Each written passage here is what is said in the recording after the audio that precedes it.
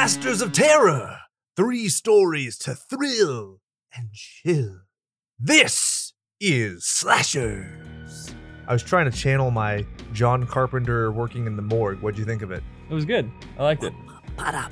You have to have a combination of the Crypt Keeper and Beetlejuice. I think that's a perfect description. Yeah. The hair of the Jewess, but the sarcasm and snark of the Crypt Keeper. Right. He just needs a little cackle at the end, and it would be perfect. Isn't it nice to refer to the Crypt Keeper without it being insulting of someone?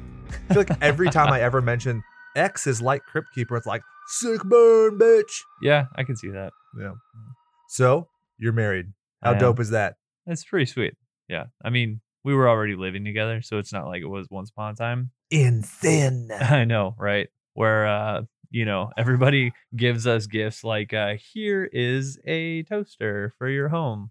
Like, no, we don't need that shit. We've already had it. Yeah. So in the gifts that you opened the next day, my wife and I were talking about this. She was like, oh, I really liked that. It was a nice, cute thing that we did the day after our wedding. And I remember feeling so awkward. Like, I'm just opening a bunch of presents. Nobody's around. I can't say thank you. I'm just writing on a little pad of paper like, X got me Y. And yeah. You know what's funny about that is we didn't even wait till the next day. What? It was that night when we got back to the fucking house like greedy little people. Like, fucking, what do we have? No, you actually, fucking it was goblins. We opened up a bottle of wine. That was one of our gifts, which was fun. It was Game of Thrones wine. Actually, it was really good. Hashtag too soon. We opened up a bottle of wine. We went to, we jumped in the spa. Bone zone. We jumped in the hot tub. Then we opened up all the presents. You can finally admit that you've had intercourse now because you're married. It was weird. It was sticky and hot. What was the best gift that you got? Don't say who it was from. I had an itch in my nose, so it wasn't a pick. It was an itch. I don't know. I think probably, what are those little Funko? Is it Funko? Funko Pops. Right. Funko Pop Night King from Game of Thrones, which was pretty fucking sweet. Oh, what's that? Yeah. Was that one of the white guys? Yeah, one of the one who's like all on fire and was like, I don't give a fuck. Yeah, exactly, that guy. Dude, that guy pisses. So I have no context. I haven't watched Game of Thrones in season 1. Right. So I keep seeing this meme coming up where people are like, unvaccinated kids, and it's the fire, and then it's like vaccinated person because he's like completely impervious to the fire. I'm like, I have no context. I have never seen that meme, but my God, that is awful. There are so many, and people are so upset.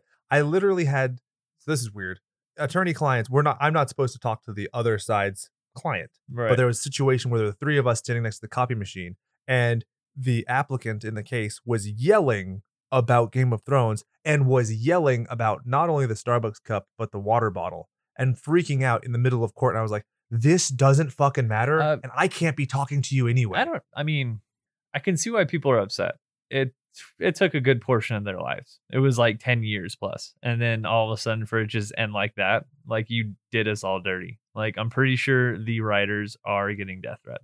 Oh, for sure. And the guys who are doing it are supposed to do the next Star Wars trilogy. And so, yeah, that they can get fucked. Well, it's the dichotomy, because it's like people didn't like what's his face, Rian Johnson's, and they were in the good graces. But now it's like the roles have reversed and time has favored Rian Johnson. Because people are like, oh, well, at least you try to do something different. These guys are going to do the same fucking thing. Yeah. And also they ruined Game of Thrones. And I was like, why does it have to be either of them? Who gives a fuck? But the beautiful thing about it, and this is looping back around to what we were originally talking about, there are some pretty sweet fucking memes about like how awful the ending of Game of Thrones is. And I'm not trying to give anything away to anybody. I didn't like it.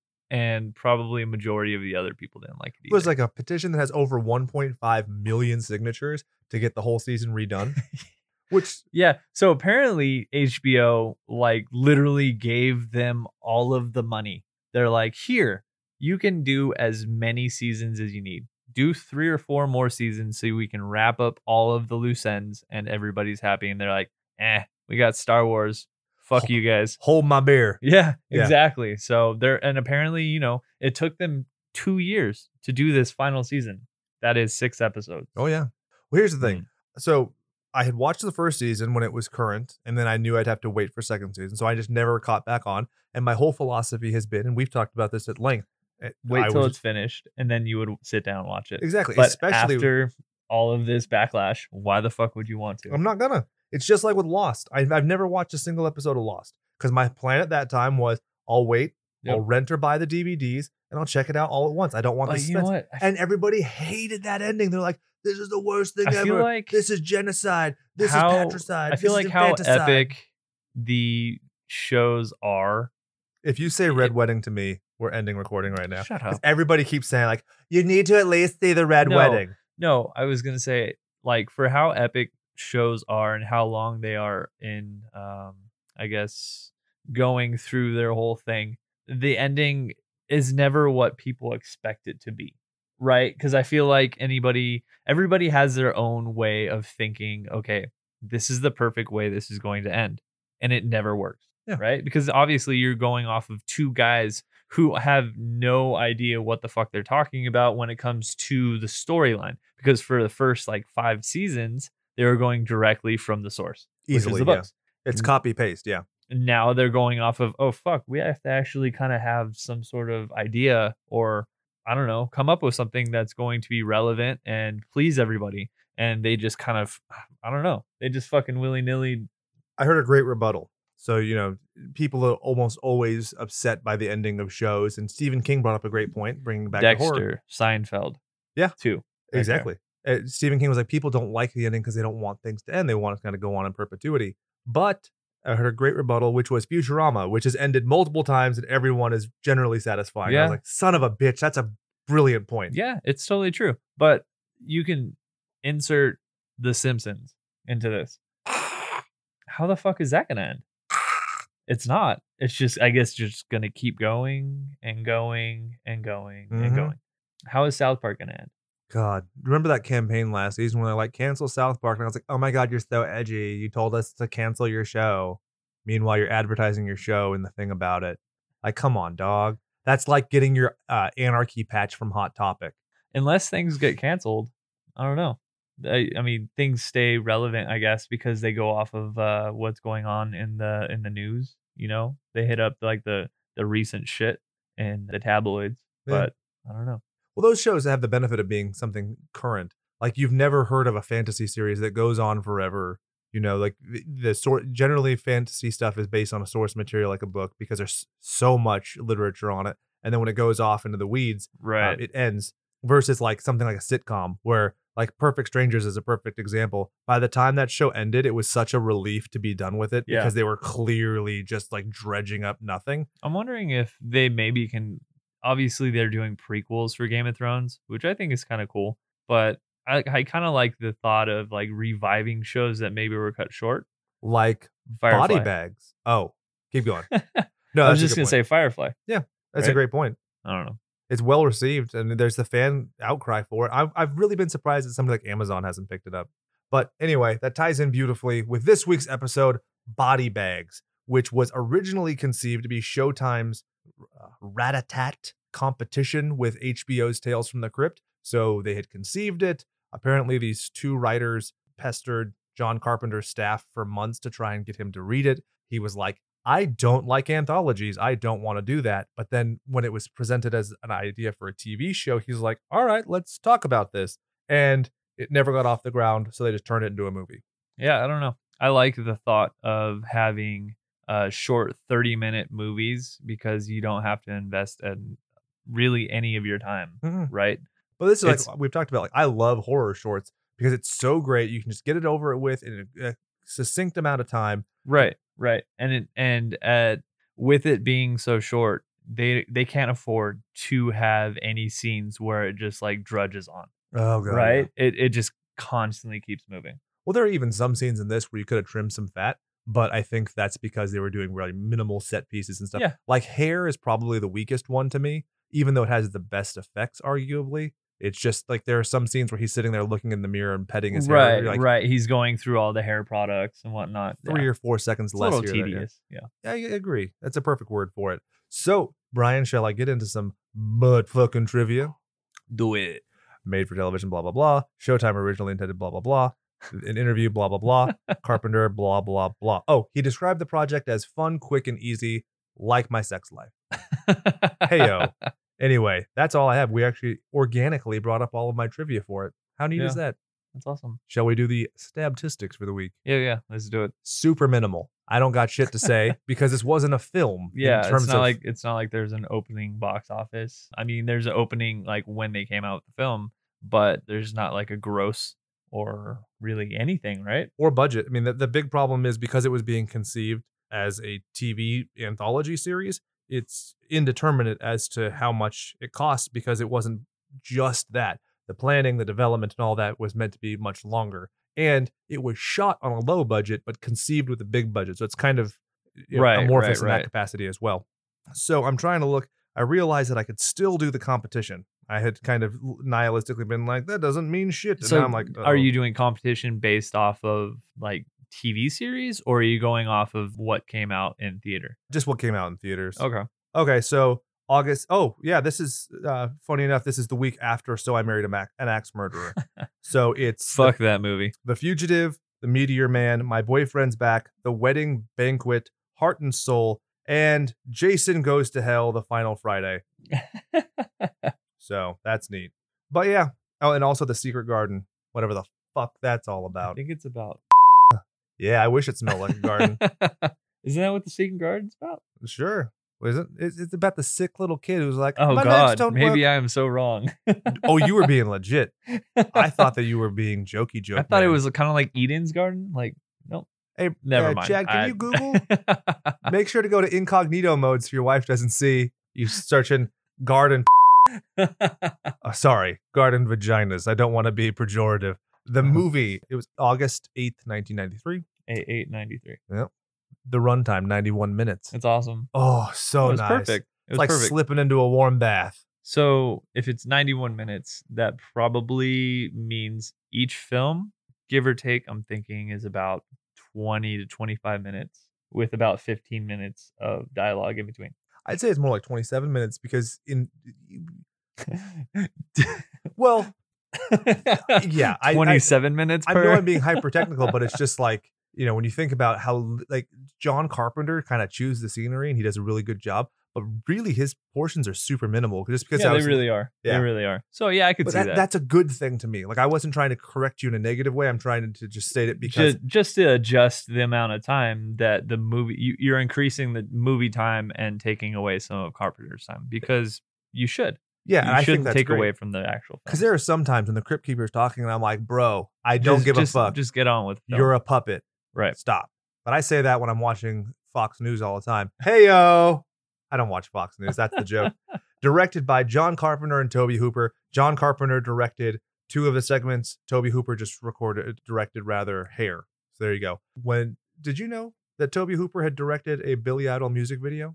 That's pretty sweet. Texas Chainsaw Massacre, Billy Idol. So you, with your Game of Thrones, can have your red wedding. I'm going to be over here with Billy Idol with my white wedding. Is it the white wedding? Is that what he white directed? wedding? No, it was Oh. Dancing with Myself. Oh, okay. Where there's like the weird zombies and he's up on the rooftop and they're talking about jerking his dick off. Yeah.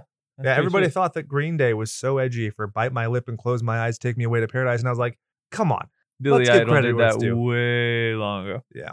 And in 1993, Tobe Hooper also released Night Terrors. Hmm. The More You Know. Written by Billy Brown and Dan Angel. So at the time that this movie was done, Dan had only written one thing, which was the Homemade Comedy Special in 1984. And yet he was so confident in this product that he created with his writing partner that he presented it and got this made by a major network. Homemade comedy special. Yeah. It doesn't even have a picture on IMDb. It's just a blank thing. I'm actually kind of interested to see what the fuck's that. That's all. It's just about. him, and he has like a cat that he put like a funny hat on. And he's like, "Hey, mom, will you look at me? I'm wearing my britches." I like it. So Billy directed 13 episodes of Saturday Night Live. Then he did 2 episodes of Extreme Ghostbusters, 1 episode of X-Files, 12 episodes of Goosebumps, 1 episode of Animorphs, The Haunting Hour, and Monsterville. Wow. Jesus Christ, that is the most like kid-friendly 90s thing I've ever heard. Yeah, that's funny because they're all kind of lumped into the same kind of genre, Oh yeah. right? Yeah, that's pretty cool. They both worked on Young Blades. Have you ever heard of that? It's because it's fucking terrible, but it's a Three Musketeers modernization. That's funny how you did that. You said it's fucking terrible, and then you followed it with but.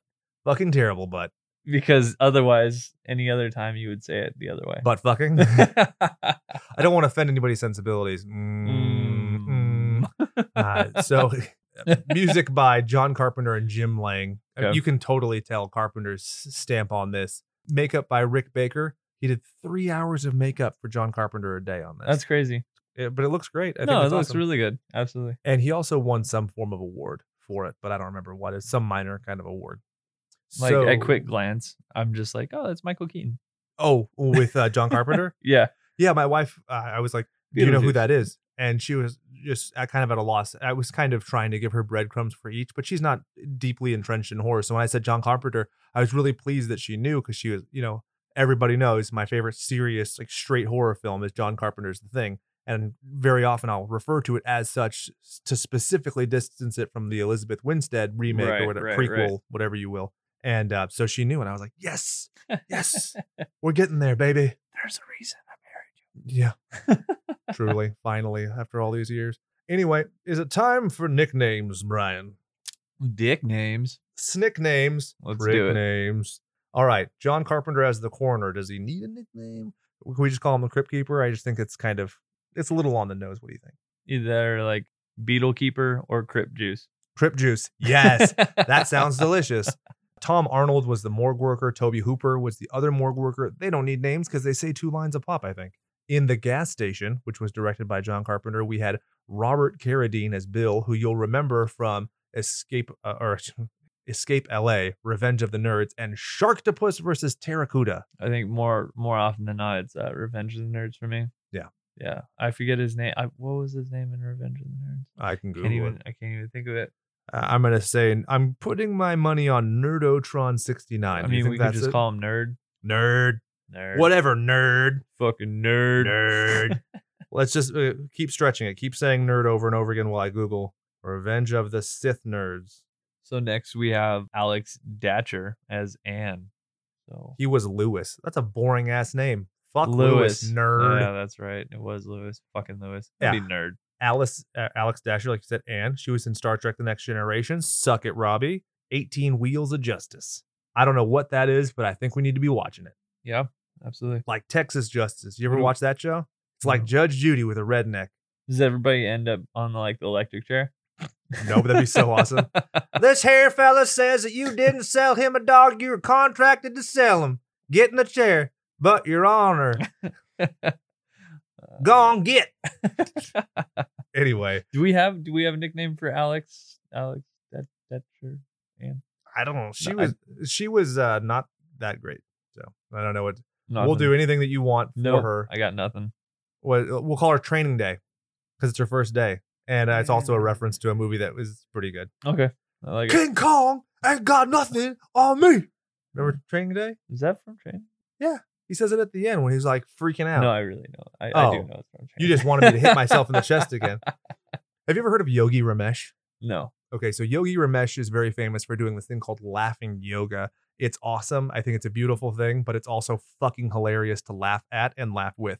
One of the things he does, because he knows it's absurd, but the idea is that breathing and laughing helps your blood flow and helps everything about yoga, helps you relax. Okay. So it purposely kind of makes himself look like an idiot to get his students to benefit from it. So one of the things he does is, I am happy, I am relaxed. I am happy, I am relaxed. Boo, boo, boo, boo, boo, boo, boo. It's hilarious. So to my baby who's 13 months old, I go, boo, boo, boo, boo, boo, boo, boo. And I poke her in the belly. She loves it. Oh, and then she takes her fingers and she starts pecking herself in the chest and she's like, ba, ba, ba, ba, ba, ba, ba. So that's what I just reminded myself of. I went from Nice. Denzel like it. Washington to a yogi who's 90 years old to a 13-month-old baby. That's the way my brain works. I like it. They have weird yoga, like Oh, yeah. yoga with goats. Yeah. Have you heard of that? I have. I mean, I'm not knocking it. I would want to do yoga with goats, but Well, it's sad because it's specifically baby goats. And I'm like, what happens when they get too old? Does anybody ask these hard questions? Because I asked a yogi when I bought my wife her Mother's Day present, and she was like, I don't know. Like, I feel like you should know. mm, But also their studio doesn't do it. We have Wes Craven as, quote, pasty-faced man. Just Hmm. creeper. okay. Yeah, I think that's good. Sam Raimi as Dead Bill. Dead Bill. Can we call him Evil Dead Bill? Yeah. I think that's fair. Lucy Boyer as Peggy, also from The Next Generation. Doesn't really merit any other discussion because she's pretty minimal. So George Buck Flower, or George, quote, Buck Flower as Stranger. So let me talk to you about this. This dude made a career of looking like ass and dirty. He was a hobo in Back to the Future, They Live, Power Rangers Lightspeed Rescue. That is so awesome. Yeah, his experience as a beggar goes all the way back to 1979 when he was in a movie called Up Yours. So by the time this movie came out, he'd been playing a beggar for 14 years. That's so fucking cool. You want to know the weird part? What? This dude is like deep in the porn game. Oh no. Yeah. He played Boris Clitoris in Mother Knows Best in 1971. Oh no. There is so much porn in dude's IMDb. It was like, and you got on the Power Rangers Lightspeed Rescue, dog? And he was in another Power Ranger show too. I don't understand how you can follow this dude does a bunch of porn by the porn name Mother Knows Best. I'm not sure I want to know. I think that goes back to what I talked about finding on Reddit, the unironic Wincest thing. This is what your fucking Game of Thrones did. It normalized people being weirdos. Hey, Alabama, thanks for not having an exception for that. Yeah, that's probably where the fucking Lannisters are from. Yeah, you fucks. You fucking cucks. If we have any listeners in Alabama, I'm not mad at you personally. I'm very mad. Peter Jason as Gent. He's the fun guy. It's like, do I need them to take a piss and thing, little cute girl? You want to go out there? I liked him a lot. Yeah. He had a nice little southern charm. He was also in Escape from LA. He was also in They Live. And then he was in Mortal Kombat. So 2 other John Carpenter things. How the fuck was he in Mortal Kombat? I don't know. I looked at it. I was like, okay. Was he Kano? No. But he wasn't Raiden because I was like, no, that's Christopher Lambert. Or Lambert. However you want to do it. And then Lambert. That sounds the bad. guy who played Ajax was Raiden in the second one when he had a flat top. Remember definitely, when he was Guile? He definitely was not Liu Kang. No. Or Goro. No, definitely not Goro. And He there might have were- been like a guard. There you go. Molly Cheek was the divorcee. Here's a fun thing. She would later team up with Sam Raimi again when she was in Drag Me to Hell, and she made a brief appearance in Spider-Man 2. Molly Cheek was D-Force. She was the one who's like, the gasoline's not coming out of the pump. Why is she a divorcee? I don't know. It's just what the title is. Really? Yeah, it's kind of They weird. didn't like emphasize like any way that Yeah. she would be a divorcee. Yeah, but Okay. it was a little weird. So do you want to do it where we do the nicknames for each segment as we go into it? I think that's a little bit more effective. Yeah, Okay. I think so. Because So- otherwise it gets a bit overboard. Long in the tooth. Yeah. So I'll do the recapitation for Gas Station, and then Brian's going to start with the Slay-by-Play. Okay. So basically, the news, whether it be the TV or the radio, indicates that there are bodies of young girls being found, and a young lady finds it her first night working at a gas station overnight, and Craziness ensues. exactly. Yep. There we go. So Brian, take it away. All right. The way it starts out is you have the opening scene. Okay, so I don't get where you say MGM style. I'm like, what does Oh. MGM style mean? So that goes back to the original opening where it's John Carpenter as Crip Juice. When they do the intro, there's the 187 films, and he's wielding a chainsaw, and it's in kind of this thing where he's popping out a little bit. It was just kind of reminded me of the MGM lion. got it. Okay. Yeah. So then he makes a joke. We'll go into that. It's a good point. That he calls the dead the arriving departed. Great pun. He drinks some formaldehyde.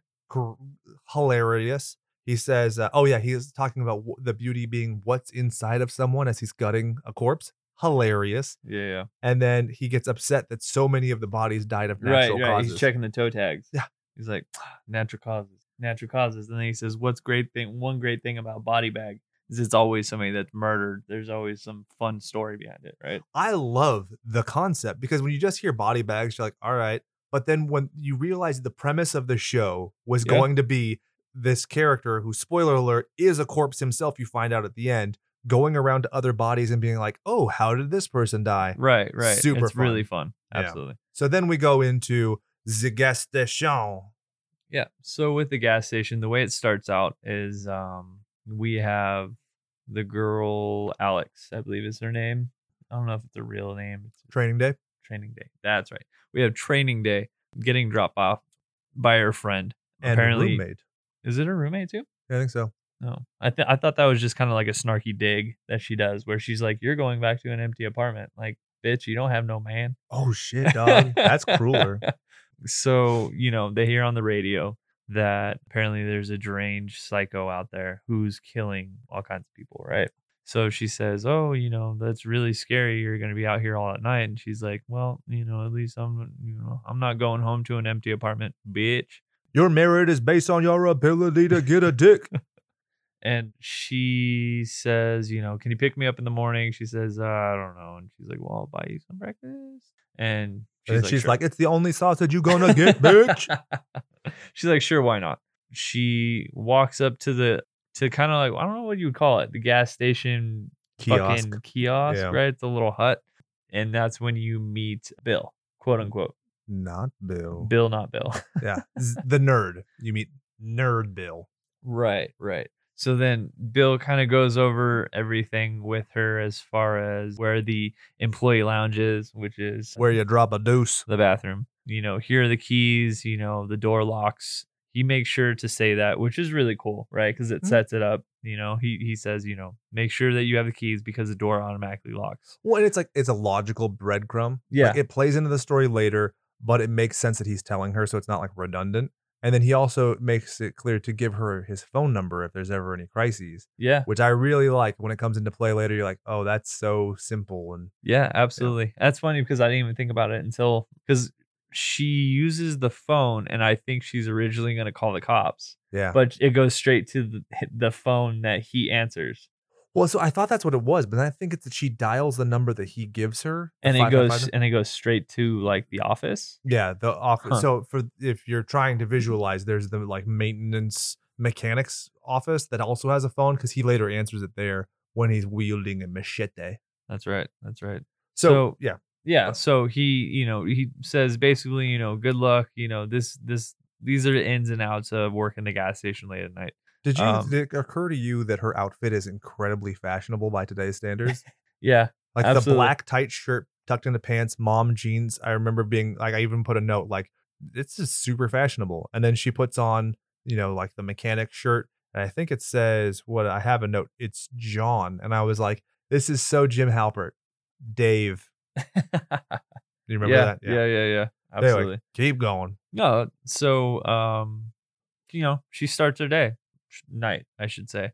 And she just seems like she's kind of bored. And then what happens? I think who comes first? Wes Craven. Was it Wes Craven? That's right. It's Wes Craven, and he's kind of stumbling around. Yeah. He seems very, very drunk. Yeah, he offers her some bourbon, and it's clear he's been dipping in that bottle already. Yeah, he's got some bourbon in the car. And, if she wants to come back to the car and have a little sippy, sucky with him. Which is hilarious. It's like, I'm at my job. I could go use the money from my job to buy my own booze. Right. It's not like crystal meth where he's like, you got to suck my dick to get this crystal meth. It's so weird the way you presented it. Yeah, it was a little awkward. Did you like his entrance? Because she's sitting there studying her book, and then there's the body form comes behind her. Yeah. I thought that was really cool. It was good. They did it a couple of times, and I think it's effective because she's so encased in glass, and it's like a fishbowl. Right. There's all these spooky things that could potentially happen out there, and it's the illusion of safety, but also she doesn't feel safe even in there. So I thought that was good. Absolutely. And the more you think about it, like where it's just a glass window in front of you and nothing else, your peripherals are completely blocked. Yeah. Right? Where anything can pop out and you have no idea what's going to happen. You just have what's in front of you and that's it. So if somebody comes out from the side and you're busy fucking studying whatever the fuck you're studying, psychology, I think is what you said. That's correct. Yeah. Then it seems like it'd be pretty scary, especially late at night. So, yeah.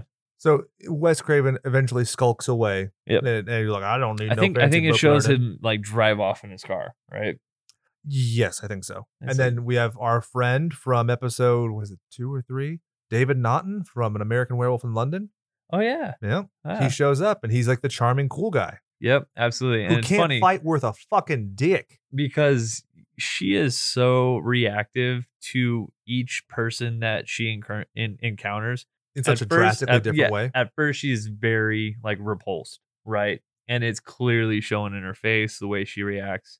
And then you have American Werewolf in London come up with his like Rico Suave, and she is like kind of like twirling her. Yeah, she's like twirling her hair and like acting like very sassy with him. What is it with this guy's animal magnetism? I know, right? He gets that nurse to like let him live with her, go to Bone Zone, and then with this chick, she's about to throw her fucking through this goddamn window at his face. Yeah, man. And That's the second time I dropped the P word. I'm sorry, ladies. I The- love all y'all the and your P words. the Poonan. Yeah, there we go. Is that better or worse? I don't know. I always love poontang. How about the Tang? The tang. We're talking about the orange drink that they sent up into fucking space. That's right, with a monkey. Yeah. Yep. I think it was technically an ape. Oh yeah. Okay. An orangutan. Sorry, Brian. What was the what was the primate and the omen? What was it? The Oh, it's a baboon. Baboon. Baboon. Baboon. So, he's like, oh yeah, well, here's my card. Credit card. He disappears behind the car. She kind of looks up like really like scared, like, oh shit, where the fuck did he go? Apparently he was checking his tire or something. He pops up and she's like, oh, everything's fine. It's good. Those little fake outs with the relief that she feels is very clear. Yeah, I like it absolutely, a lot. absolutely. And it also shows that she's a little tense for, her Absolutely. first night being on the job. And she's putting on a strong face for her roommate and stuff. But yeah. And then, she used some sort of machine where she slid the fucking carbon copy machine, man. Wait, that's a thing? So what they used to do to scan your card, they'd put it down and they'd take this carbon copy paper and they'd run it over. So there's 3 copies of the paper. That's crazy. Yeah, that's why the guy says to her that she needs to get the driver's license plate of everybody because none of this is computerized. What they would do at the end of the month or whatever is they would mail it in and then that's how they get paid. No, I did know that. Oh, fuck. Everybody was like, come on, Brian. Chad is freaking out because Chad's got a couple years on us, fellas. Yeah, so she basically makes a copy and it's funny because it's like, it very clearly sounds like a shotgun being fucking loaded right now. She's being very flirty with him, I guess. He takes off. He says something along the lines of, there's a place downtown you should go check out. The Oak Lounge. I think he asks her what she's studying, right? Does he like make small talk? And right? she says psychology. She says same psychology. thing. It's interesting because it mirrors the first conversation, but it shows that because he's not leering, she's right, a warmer absolutely. person. And because he is a lot more attractive than disheveled fucking drunk dude. Yeah. And he drives a way nicer car. I'm more willing to indulge you. Let's be real. If I'm getting raw dogged in any kind of car, I want that David Naughton convertible. I want to be able to spread out. With the hair, with the wind going over the hair. Yep, absolutely. Why not? So he takes off, right? And she's just like fucking. I feel like she is imagining like sucking him off as she has the card in her hand because she's like rubbing it around her face. And then she's like, oh, fuck, I have his card. And then she's like, oh, fuck, I should run it out to him. And then she's like, oh, fuck, I left the keys inside. Like, Yeah. So it was like one after another. My wife was, because she watches with me, was like, God damn it. And she was so annoyed that this lady did that. And I'm like, but what I like about it is it's so like humdrum. This isn't like her doing something like running upstairs from a slasher. Right. Absolutely. This is something that I feel like anybody could do. Yeah. Absolutely. I mean, how many times do I walk off without my fucking wallet? At least probably once a month. Yeah. I'm just freaking out going through all of my things at work. Hey, babe, did you see my wallet before you left? Oh, yeah, it's on the dresser. Oh, my God. Thank God. Meanwhile, I'm like... You call your credit card company company canceling all my shit. Like, oh, just kidding. Calling Citibank and being like, can I uncancel my card? And they're like, what? No? Yeah, they already sent me 2 cards. Son of a bitch. Fuck. So then when she realizes she's locked out, you get the great misdirect of the hobo. That one was a little bit more obvious, when he comes up. My wife totally fell for it with like the lumbering kind of weirdness behind it. I was like, no chance this is the bad guy. Yeah, no chance. Although it was fun how she kept on looking back and he was like closer. Yeah. Right. So it was like you didn't actually see him walking closer towards her. She would just go from one area to another and then she would look back and he would be like 5 steps closer. So she knows that the backup key is over in the mechanic shop. So she checks each door. They're locked. But luckily, the roll-up door is open. So she goes in, and this is great. As she's rummaging around to find the key, she accidentally knocks over a picture frame. When she picks up the picture frame, it's shattered over this person's face. Employee of the month. And it's Bill. Bill was the nerd at the beginning. But it wasn't Bill. It's not the same guy. Who is this? This is Sam Butt-fucking Raimi, director of Evil Dead, Army of Darkness, Spider-Man, Drag Me to Hell. A number of things. That's what's fun about body bags. It's the little things, right? They're throughout. Well, I like give people like the credit that they're due. I love when directors have cameos and they get to do something because so much of a movie and its style and its presentation is dependent on one person that generally kind of falls behind. I've heard people kind of be sarcastic about like, a Wes Craven movie directed by Wes Craven, whatever. And it's like, why shouldn't it be? I mean, he has insight over every edit, every sound design, the whole thing, if they're doing their job. If they're just somebody who's phoning in a check, it's different. But these guys are all masters of the craft. Like, I think that the tagline of this movie with them being masters is true. Yeah, absolutely. And it kind of makes me wonder who started it when it comes to starring or guest appearing in their own like film or what they directed. Hitchcock was in a lot. It makes I think cameoed everything. Cameoed in like a bunch of his shit. Yeah, you can. Well, I mean, he doesn't ever. I don't think that he ever has a speaking role that I recall, but he walks through the scenes and everything. Okay. In Psycho, he's walking in front of the office where the Jamie Lee Curtis's mom works, and yeah, that's really fun. I love it. Really fun. It's great. Although I think that Hitchcock's wife should have been in it, but that's a completely different story. Hey-yo, bing, bong, boom. She gets the key. She goes back. She tries to use the phone. So she gives him the key. He kind of like laughs a little bit, and then he just like stumbles off. Right. So then this is where the gent and the divorcee show up. Right. This is when they pull up in their sweet ass fucking massive boat of a car that people used to drive back in the day. Totally reminds me like of Fear a and fucking Loathing. tank. Yeah, dude. Yeah. So, he's like, give me that super unleaded. And you can tell it's a fun character. Because he's super both, like, Southern. Like he's cantankerous and like he's rowdy but he's good-natured. Lighthearted. Yeah. Exactly. You're like, what's a pretty little thing like you doing in there? And you could see how that's sexist, but she doesn't take it as such because it's good natured. He's not like, what's a pretty thing like you doing? Why don't you rub that on my face? He's like, you should go be doing something fun at your own consenting desires. Right. You should be out partying, So because as they say, partying is such sweet sorrow. He asks basically. Sorry, Brian.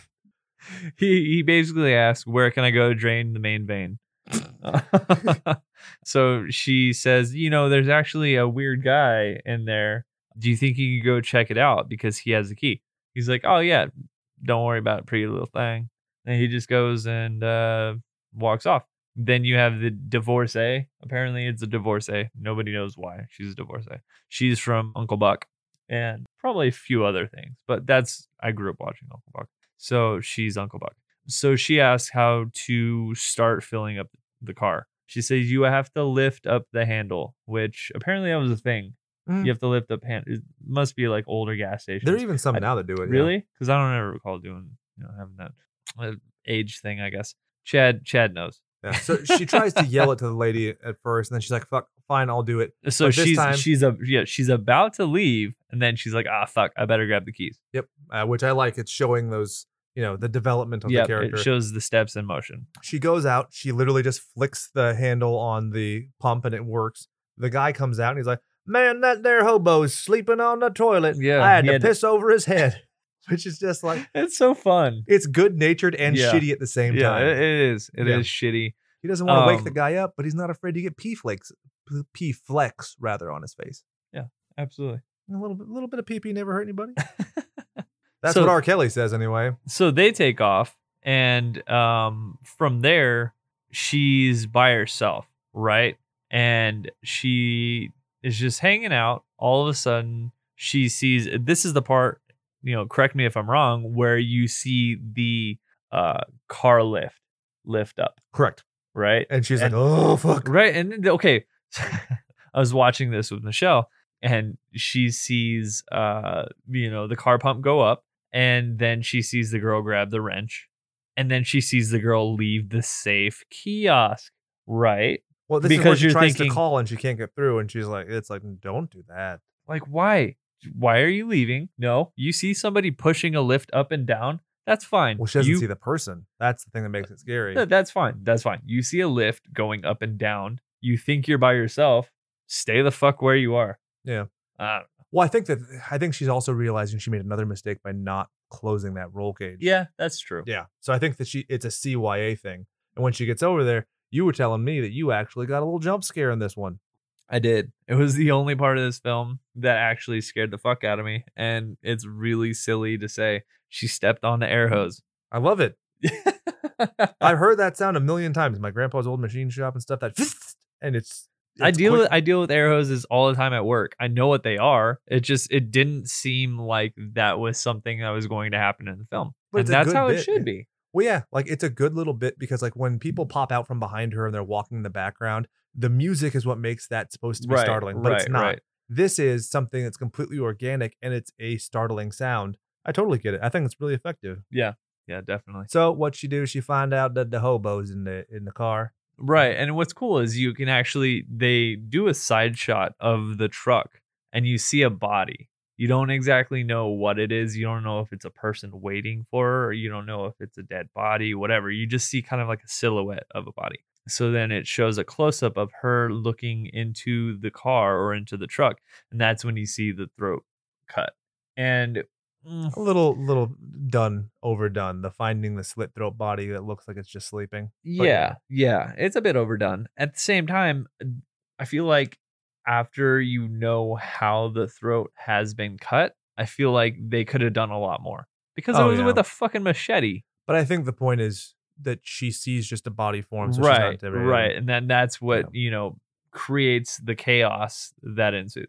So she backs away timidly. She knocks over an oil can. Yep. And which is good because it comes into play later. Yep. She runs off and then she ends up calling Bill and it goes to the service station and he answers.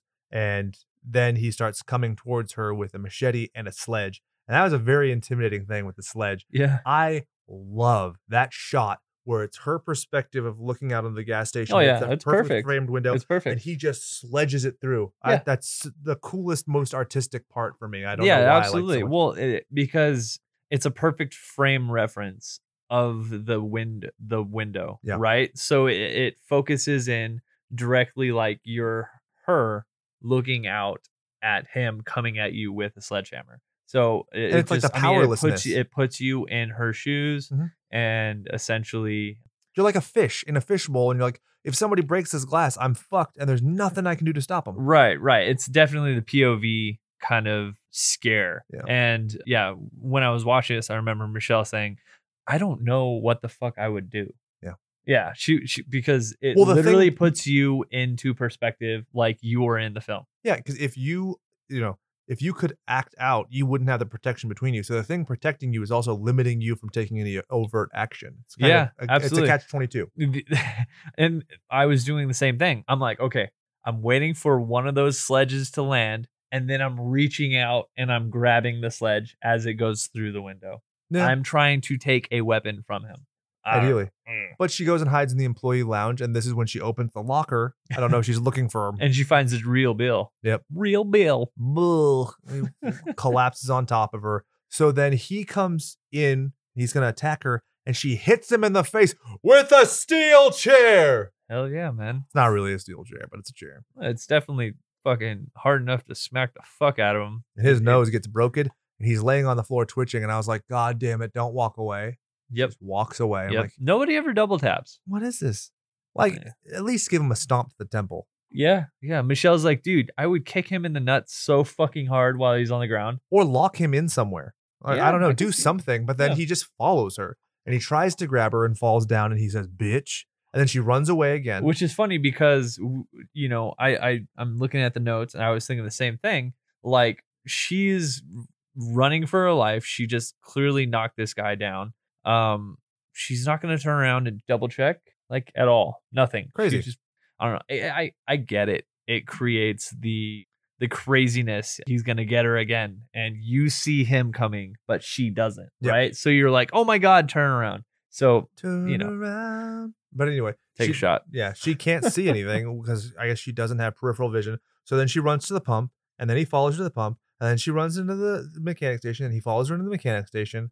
And this is where David Naughton shows up and he's like, I'm gonna swing my big dick around. And then he gets his ass kicked. He fucking gets wrecked. So he gets his ass beat. So he gets knocked out, or doesn't get knocked out. He gets fucking thrown to the ground. Nerd turns around, wants to fucking handle it because he has her up in the air. She goes into the car to try and leave. He pushes the lift up, so she puts on the gas. You see the tires moving, but nothing's happening. She's So- quite literally spinning her wheels. Exactly. So he's coming at her. I think he has his machete. Yep. Right. So he's coming at her with a machete. The same oil can spill that happens from before, where she originally sees a dead guy, comes into play now, where he takes a step forward, he slips on the oil, he falls underneath the truck. And That's did, when did she. you do the sound effect? I did not, Yeah. but good call. So she brings She- the hammer down. She fucking lowers down the press, smashes him to death, and Did they you both. like the blood? Yeah. I loved it. The Yeah, yeah. campy color and it's not blood at all. Like it's way too thin. It's not viscous enough. It's way too bright. But I just loved the image on that. The contrast of like the bland cement. It was great. Yeah, absolutely. And they both live happily ever after. And the reason he comes back, quote, Oh, I forgot my credit card. Loved it. I would have Yeah, loved if it was like, I forgot my American Express. Even though it's like a Citibank. That's Could funny. you imagine the whole thing's been a commercial? Oh, that'd be delightful. And then we return to the morgue where he's giving therapy to this mangled corpse. He talks about having necrophilia cabinets. That's good. He's pulling one of the bodies out of the Oh, drawer. the fake boobies. The giant fake tits, and he talks about them getting in the way. And he's like, He's these like, should be recycled. Recycled. Yeah. Very fun. He makes two severed heads kiss, which reminded me of Ice Cream Man. Yeah, that's Me, me, right. me, me, me. Which David Naughton is also in as the shitty dad. I didn't know that. Remember, he's the fat kid's dad, Tuna, Oh, who's that's cheating right. on the That's mom. right. That's right. And then he lifts up a Ziploc and says that it was a person who fell out of a building and got dragged by a train, and that's all that was left of him. I was like, it's so weird. Like, I think that two people sat down and wrote that together. But Oddly specific. you ready to get into the nicknames, prick names for Hare, which was I think hopefully I have it right. That Hare was Carpenter and then I was Hooper. Maybe that is right. Anyway, ready? Yeah. Stacy Keach as Richard Coberts. You want to know some fun facts about this fuckhead? Go for it. His mom actually paid for him to have a hair transplant because they were convinced that if he didn't wear a hairpiece and didn't have hair, he wouldn't get roles in Hollywood. So they actually did it. Didn't really work. And he was upset by it.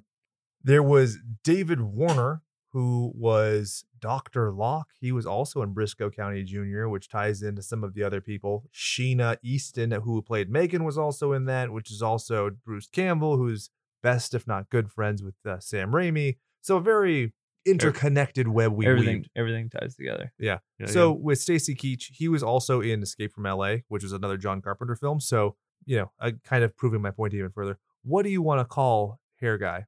So Hair Guy, I feel like once upon a time, was he not also in Cheech and Chong Up in Smokes? I'm very ignorant to the Cheech and Chong stuff. I feel like he was one of the main cops that like always chases them and tries to, get them busted, but never does. I don't know. He's a fun character actor. He's got just a hell of a voice. Yeah. I don't know. What do you got for him? I was actually kind of wanting to ramble into this together. At one point, they refer to the haircut that he gets as the Stallion. Oh, so I kind of wanted to just call him Stallion. Michelle is funny because Michelle was like, Stallion. Mm-hmm. Because everything that she finds everything that has to do with horses in everything. She's like, oh, it all loops together. That's a horse thing because I'm a horse girl and everything has to be about horses. Not that I'm resenting that at all. He was in Up in Smoke. He played the Narcs sergeant. So there you go. Yeah, there you go. A lot of stuff of him as a cop or in other ways, some kind of law enforcement. Yeah. He was also in The Simpsons playing Howard K. Duff VII. Interesting. Did not know that. I would have completely changed my opinion of him. You want to call him Stallion? Stallion. Yeah, Stallion. there's nothing better. David Warner as Dr. Locke. This is the dude who was the photographer in The Omen. He was the doctor in Teenage Mutant Ninja Turtles 2: Secret of the Ooze. Dickhead. Dickhead. So we got to call him Dickhead. Dickhead. Yeah. Absolutely. Oh, yeah, it was Dr. Dickhead, which even fits better in this one because he's a doctor. There you go. You like got to it. listen to every episode, folks. You'd know what we're talking about if you watch The Omen. And you should watch it because Chad did some great editing on there. It's beautiful. It's immaculate. It's immaculate conception. That's the way Jesus was born. Keep up with the notes, goons. Sheena Easton as Megan. She's done tons of voice acting. She is completely bland. She is out of his league. I was just going to call her out of his league. Yeah, that sounds good. Because she is a babe. And I thought Well, for sure she was a prostitute. She's a total babe. And she's also very much into making him feel better about himself and trying to make everything work. So totally out of his league. I thought, like I said, when they're sitting together and she's eating and she's placating him, I'm like, oh, for sure. He's like buttering her up and she's going to be like, mister, you don't have to feed me. I'll just suck your dick, okay? But then it turns out that she likes him, whatever. You got Dan Blom as Dennis, the hairstylist, doesn't need a name. Debbie Harry as the nurse, a.k.a. Blondie. Her name was Blondie? Blondie, the music artist. Yeah, the musician. Really? The New Wave, that's her. Wow. She's as her cameo in this. And she famously said once, I wish I had invented sex. It's like, damn. That's a very, like, it sounds it shows how ignorant I am when it comes to her and who she was. You're like, Blondie. I'm like, dude, she has like fucking like, she's like a brunette in the film. You're like, yeah, you're a fucking moron. So go on. There's that song where they remix her with a Doors song, and it's the worst thing ever. So I probably haven't listened to Blondie in about 15 years because of that. It's awful. I don't know anything about Blondie. Shocker. Does she sing Ring My Bell? That is Donna Summer. Oh. Right? Okay. I think I'm sure about that. Moving on. I don't know. One of our good friends is Prima Donna Summer is his drag name, so I don't want to be getting that incorrect. Ring my bell. And Chad just farted to fill the time. I was wrong. It's Anita Ward. Wow, I'm just the dumbest. So fucking wrong. Jesus, okay. Brian. Yep. Anyway, it starts with a close-up shot of his scalp. There's a commercial for this hair procedure. He's combing his hair. He's combing it forward to try and hide the receding hairline. His date shows up. She asks him what's wrong. He says nothing. As they're sitting there, he's asking about the hair. She says, oh, no, you're handsome. And again, I'm thinking she's buttering him up. Right. She wants to get paid. I want an extra $50.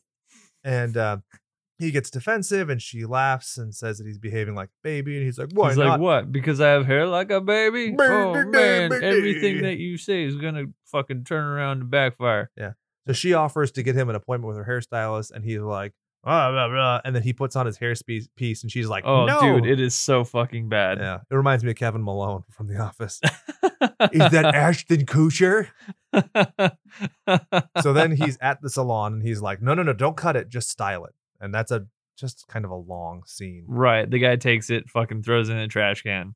And then, he just mentions over and over again, don't cut my hair. I just want you to style it. Yeah. Right. And as he walks out, he sees a cool guy with sunglasses. There's smooth music. There's a lady with long hair. There's a guy with long hair. There's another guy with long hair with a dog. That was pretty fun. The dog was the funniest part. Right. That's the punchline of the scene. The long-haired whatever dog. The long-haired, fun, long-haired dog. Yep.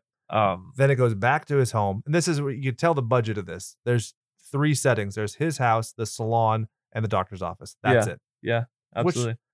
That's one of the things I like about short films and short media is like, do we need other locations? Yeah. To tell a story about absolutely implanted aliens, you don't.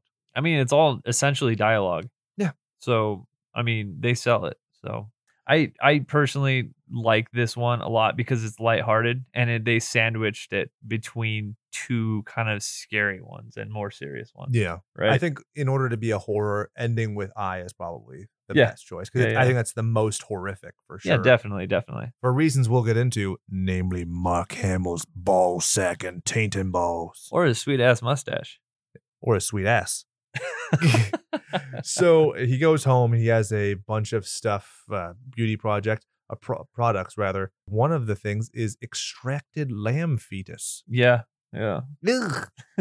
He sprays down his hair like Zack Ryder. You know who that is? No. He's a pro wrestler who seems very charming. I listened to him on a podcast where he was talking with Cody Rhodes about their mutual love, all things like theme park. And he talked about a story where he put, he has like the fake hair powder that he put on and it smeared on the backseat of a ride that he went on with his date. Could you imagine how fucking embarrassing that would be? That's awful. Yeah. Jeez. So the girlfriend shows up. There's no going back from that. Yeah. She's like, did you paint your head? And he's like, yeah, I painted my head. And she kisses his head. No. And then she gets the black lips. It's so good. It's so funny. Yeah. It reminds me of, there's a lot of things that it reminds me of. I don't know. I feel like there's some sort of movie where there's black ink on binoculars. And somebody puts their eyeball, up to their eyes. And it looks like they have fucking glasses. It reminds me of Ben Stiller's wife. the chick who played Marcia in Zoolander after she kisses him and she has the black lips. That's what I thought of. I was like Ben Stiller and Something About Mary, where she takes the fucking Ew, the cum hair. I wonder if Stacy Keach had used cum in his hair, if it would have grown better or worse. I possibility. hear it's full of protein. So she gets agitated and she's upset that he bought all the stuff and she leaves. Then he sees the commercial about, well, first he sees a commercial about hair. He sees another commercial that shows grass growing. Grass growing, right? Then he gets the Roswell hair growth. Right. Then he goes to the office. He comes in wearing a beret and sunglasses, and I was like, 10 hot, soldier. Which is fun, right? Okay, so let's go back to the actual name, right? It's a little bit of a foreshadowing, Oh, right? yeah. Roswell hair growth. Okay. All right. Anyways. Yeah, Roswell, it ends well. Sorry. So he comes in. They talk about the patented protein solution, which is what I call jism. The nurse is very sexy. She's like, oh, everything you say is so great. Everything you do is so great. Blondie? Yep. You knew that at first? So the doctor then talks, he kind of like tries to reverse psychology. He's like, well, he's like, well, I don't know if you're ready for this. Yeah, there's some benefits to being bald, like nobody noticing you because you suck. And he's like, I don't want to suck. I want people to notice me and my fancy hair. Shit. So then he shows him the hairstyles on the computer. Yeah, right. It's funny because this is clearly 93. Oh, right? yeah. They're like, we have fun computer graphics where we show your face and we insert all kinds of fun hairstyles. The Republican? I was like, God, that's hilarious. Don't they say something like, oh, it's too conservative? Yeah. And then, he talks about wanting the hair, and she says they want something bold and sexy, and she's like, sexy. And then he gets the long stallion hair, and she literally says, giddy up. Yeah, I love it because she's so buttering him up. She's like the plant. Yeah, absolutely. Absolutely. So he asks how it works. He says there's no surgery, right? He's like, no, man, we just rub this shit on your scalp, this jism, and then put the bandage on. When you wake up the next morning, you'll have a fucking head full of hair. Yep. So he wakes up the next morning, unbandages his head, a lock of long, luxurious hair pops out, and he's like hooting and hollering with glee. And it's like, it seems overacted, but like if you think about the way that some dudes are about their hair, like I totally think that's a legitimate response for a lot of people. Yeah, I think so as well. And I was talking about this with you earlier. I feel like it's something where you don't really understand it until it happens to you, right? Because I'm like, yeah, I would never. I'm just gonna, as soon as I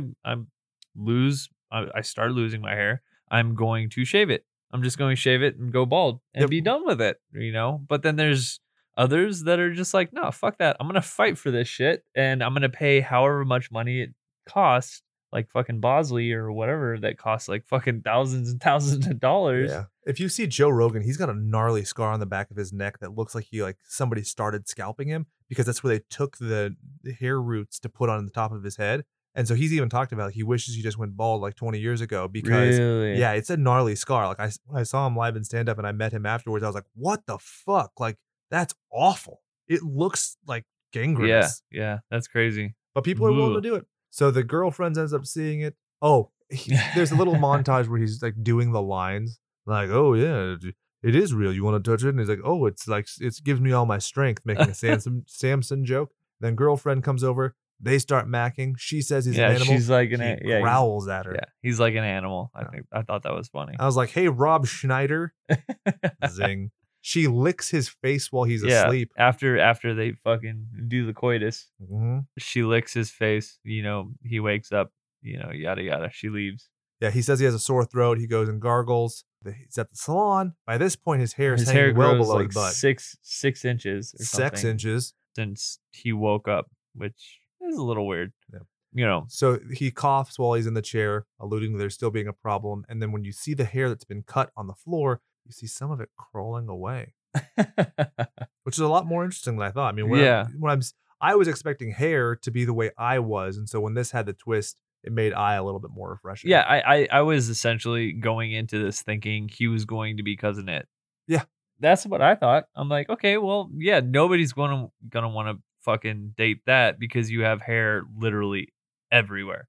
Yeah. But no, it was pretty interesting. So he's at home. He's feeling ill. He cancels his date with his girlfriend. He checks. has like fucking face sores. Like they're starting. Yeah, and Yeah. after he falls asleep, they become huge. Yeah, exactly. Because he seems so exhausted he can't even finish looking up something in the phone book, Right. and he ends up What's a passing out. phone book? Yeah, right. When he wakes up, there's the terrible jazz music, and the face is covered in these deep pock sores. And his girlfriend accuses him of cheating on her, which is just weird. Like, yeah, that was a little strange. I feel like this is a Twilight Zone episode more so, and it's like, remember that episode where the girl undergoes the plastic surgery, but then she's totally beautiful, but then all the other characters are like these weird faced people with the weird noses and the cheek. You know what I'm talking about? Oh, well, I just spoiled the twist for you because her whole face is bandaged the whole fucking time. And then by the end of it, you realize that it's the standards of beauty of this society. I feel like that's what it is. Next time it's Thanksgiving and Sci-Fi Channel has a fucking Twilight Zone marathon. I'm just going to skip that one, motherfucker. Sorry, dude. Dude. So, yeah, he sees the hair in his throat, pulls it out. He ends up it like squeals. Yeah. Right. He cuts it. It bites him because it's like a little snake monster, and he's like, "What?" And one of them like crawls out of his face and goes behind his ear, which I thought was kind of a fun effect. Yeah, that was really gross. So this is where he goes back to the doctor, Dr. Locke. Dr. Locke. Dr. And he's like, "What the fuck? Why did you do this? What's going on?" And he's like, "Oh, you humans are all fucking super vain and full. You earthlings are terrible. full of yourselves. And, we came here because apparently your brains are super full of nutrients that we need, right?" And, Scrum tiddlyumptious. he talks about how the nurse needs to take him into kind of like a side room for, I don't know what the fuck he says. What is it called? Like a depository? Something? Yeah, and then he says, and then bring in the next patient. Right. Showing and he kind of like zones out at this point, and it kind of makes it seem like maybe whatever the snakes. Well, they come out of his eye at one point. The doctor's eye, yeah. But they also come out of Stacey Peach's they do? eye. Yeah. Oh, okay. Because that's what, then it goes to the doctor's eye. So at this point, you realize that the snakes are already in his brain, which is why he's like a vegetable. Right, and that's when he becomes like a vegetative state. So when the episode ended, my wife was like, "Oh, that's like a total episode of Black Mirror." And I was like, well, actually not that far off. Like attacking a societal norm, like, "Oh, we're upvoting, we're downvoting." And it's like, "Oh, we're vain people, so we're all pieces of shit and we need to end feeling bad about ourselves." I don't like Black Mirror. I'm going to say it. Every fucking episode makes me feel dirty and bad. Except for the video game episode. I like that one. Michelle and I literally watched the first episode where the guy had to fuck a pig. I was like, you know what? I'll pass. Yeah, no thanks. So then it's the morgue again. Goes back to the morgue again. I love that John Carpenter sees his own reflection and gets scared. Such a terrible bit, but it's so good. Yeah, it's cool. It's a bit slapsticky when it comes to slapstick. When it comes to kind of bouncing from having a fun, lighthearted one like Hair to this, where he's also just kind of like a comedic relief. But it would be weird for him to change. Yeah. Right. So I guess it definitely makes sense. So he runs out of formaldehyde and he goes into a jar that has an eye in it. And right. He pours it out and it has, the eye is like the olive in a martini, and he toasts saying, "Here's looking at you, kid." I like it. I totally pop for it. It's so stupid, but I love it. Yeah, absolutely. It works. So you ready for nicknames for I? Yeah, let's do it. Mark Hamill as Brent Matthews. What can you call him besides Luke Skywalker? We talked about it. You said you were going to call him Stash what? I was going to call him Mark Hamill Stash. And I was going to call him Luke Stash Walker. So Luke Stash Walker works. It's so long though. So let's call him Stash Walker, yeah? Okay. Cuts down one syllable. Then there's Twiggy, whose real name is Dame Leslie Lawson, playing Kathy Matthews. Apparently, she was a British model and who attempted acting, and then she was in A Tales from the Crypt. She sucks. Yeah, absolutely. She sucks bad. I was going to call her Brit Tucky because she's clearly got a British accent. I was going to say Southern Brit, but Brit Tucky works. Brit Tucky. Brit Tuck. There, Brit John Ager as Dr. Lang. He was in The Mole People and Nightbreed. So I don't know if that means anything. That's interesting. Yeah. No, I didn't think personally, I wouldn't have known if he was in anything other than this, but he just seemed like such a genuine doctor in this. Like, I believe that he was a doctor. Yeah. I'm like, oh, they just picked some random doctor off the street. No. He did a good job. Yeah. He doesn't really need a nickname, right? Next was Dr. Dr. Bregman was played by Roger Corman. This motherfucker has 418 producing credits on IMDb, 56 directing credits. He was in Dino Shark. He was in Sharktopus. He was in The Howling, and he was in Silence of the Lambs. Oh, also responsible for The Fast and Furious. From 1954, the fuck out of here, Vin Diesel. Go be a tree. Vin D's nuts. Oh, shit, Jerry. We have Charles Napier as the baseball team manager. You'll remember he's the guy with the voice. He's in Silence of the Lambs. He's one of Really? like the local boy cops. Huh. And then he was also in a show called God, the Devil, and Bob, which I tried to watch on YouTube because I remembered the name. It is so bad. Okay. Well. Oh my God. It's like they took the animation style of The Critic and then shit on it and smeared the shit on my YouTube player. Then there's Eddie Velez as baseball player. Doesn't even get a name. Nothing. Fucking Eddie Velez, am I right? You know what they say about Eddie Velez behind his back. So essentially, it starts out with Luke Stashwalker. So fuck it. You clearly see Luke Skywalker with a mustache. So first he's at bat and he's got the helmet and the targeting system's on, and then you hear Obi-Wan. He's like, "Use the Force, Luke." So he takes it off and he hits a home run and the Death Star explodes. Right. It goes to him being inside the locker room. He's talking to a buddy of his that's on the team. He's like, "Oh man, it's only gonna be a matter of time before you get brought up to the big leagues." He's like, "Oh, yada yada. Well, I gotta go talk to my wife." He's like, "Dude, that's really weird that you love your wife so much," which kind of insinuates that like baseball players have like side pieces. And why not? Which I feel like they probably do. I love it, the way he phrased it was not natural, and I was like, "Ugh, this sounds so much worse." Yeah. But at the same time, I feel like that is a thing. I feel like baseball players have like spring training side pieces. Oh, yeah. Like that's a thing. That's really gross. Just slinging dick around. Uh, Clayton Kershaw, you're gonna make $71 million and just get one vagina? Come on now, dog. you took that back. I knew it would rile you up. Clayton Kershaw is a god among men.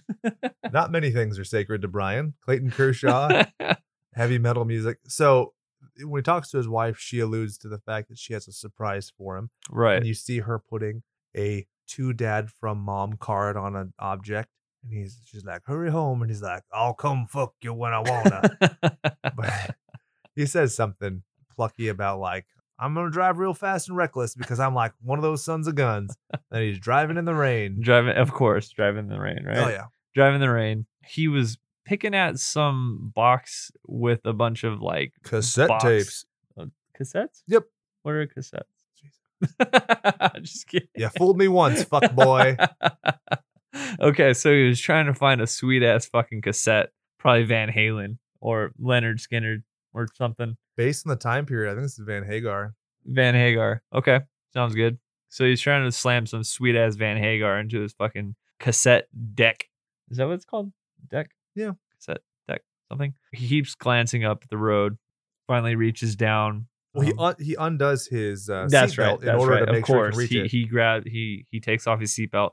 He grabs the fucking Van Hagar. He's about to slam it in. He looks up. He's going straight fucking for a big ass tree. Slams into it. Some people come try and pull him out of the car. You see a fucking sweet ass like piece of glass just fucking slammed like I fucked into his skull. And I verified it. It definitely is Van Hagar because he doesn't leave until 96. I love me my Van Halen, and I even like Van Hagar. So I was like, I want to make sure it's not the third guy whose name I've decided I will never remember. I have purposefully never remembered the third singer's name. Okay. Fair enough. But yeah, it reminds me of the pulling the glass out of the eye, Brightburn, when in the trailer when the lady's doing that. I'm like, the fact that that's in the trailer is awesome. Like it shows how far we've come as a culture, right? You couldn't have Ricky and Lucy sleep in the same bed, but here's some skank pulling glass out of her eye on a goddamn commercial. Yeah, I like it. So we cut to the hospital, and Luke Stashwalker's got his bandages on his face. He's like, "But Doc, I gotta play baseball. Now's my time." And so his first concern is seeing the ball, not seeing his wife again, not anything else. Nothing. which I can understand as a guy who's it seems that he's the chief breadwinner. Right. That's what I was getting at. It That seems doesn't- like it's like, well, I mean, I have to provide for the family. So, I mean, I was essentially a baseball player. What good am I if I only have one eyeball? So, Yep. makes sense. So then the one doctor says that he's developed a method of eye transplantation. The other doctor admits plainly that he Yeah. is very suspicious of it, which I thought was interesting. So do you think it's shitty that he was given a brown eye?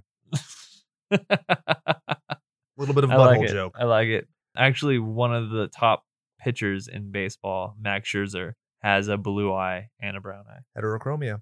Is that what it's called? Yep. Yeah, that's Tim fucking cool. McIlrath from Rise Against has it too. It's really cool. Yeah. So he ends. Long story short, they belabor it a little bit, but he ends up getting the eye transplant. And You know what? I like the whole scene where he gets the eyeball and it's all bloody around his eye. yeah, Right. and the wife is getting like preached at. I remember being like, "That's intense." That But was weird. it's Yeah. fun. It sets a very severe tone for it. Right. So Dr. Lang says that the surgery was as smooth as silk. They put a patch over his good eye and they under the bloody eye, and he sees his wife, and his first words to her are, "I like your hair tied back that way." I was like, "See, he is a sweet guy." Yeah. Yeah. His what would be perceived as selfish nature of, "Oh, but I want to see the baseball," is kind of undone by this. So that's good. Yeah, absolutely. So, it shows him in the recovery room. He's watching baseball on TV. Yep. Right. Then he And- realizes baseball's boring and turns it off. That's not what happened. Sorry. No. Yeah. He's watching it and then he gets a sharp pain. Right. It's like a flash. Yep. And that's like your first hint of maybe something's wrong. Yeah.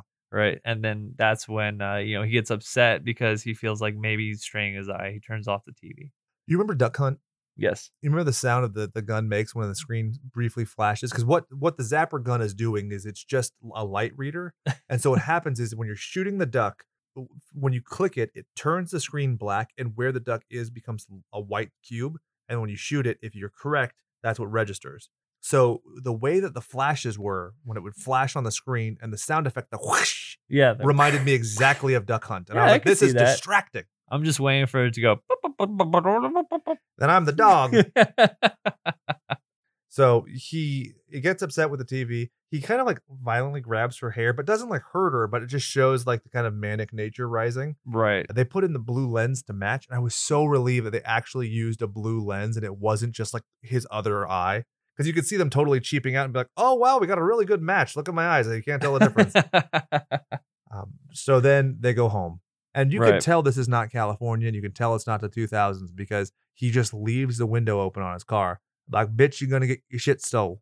I didn't even notice that. I was so like, that's not normal. Yeah. And it's funny because you did mention, or in the notes at least, that the wife has a British accent, which I also was like, that's weird. Where did he meet her? Well, she tries to do Southern. That's the she's just a shitty But actress. it bleeds through Yeah. a lot. Yeah, it's wavelengths where it's like, super British, the Queen, cheerio, pip, pip. I mean, to maybe you play yo, baseball overseas. Do they? I think we mean cricket. That's what they call it. It's a little far fetched.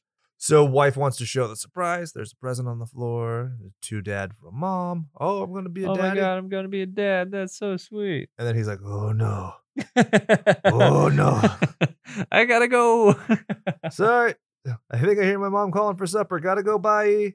She's worried. And, he's clearly concerned about the financial situation. He looks out the window and sees the stakes in the wheelbarrow and kind of stares at it for a while. Right. Which is a little weird, right? Because they don't actually have any kind of emphasis on what that is at any point before this. Yeah. It was just some random stakes and dirt pile in the backyard.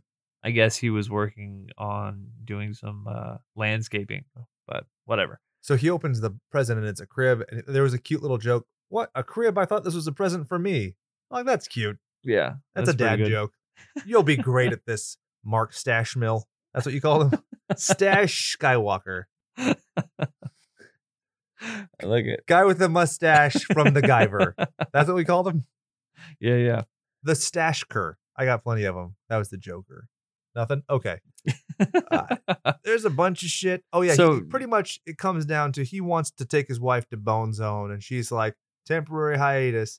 But I like that he's so ignorant. He's like, well, can't we have sex if you're pregnant? And she's like, no, it's not that I'm pregnant. It's the It's fact you got a just- fucked up face, dog. Yeah, it's just that, like, I think she says, "I don't feel sexy right now." Yeah.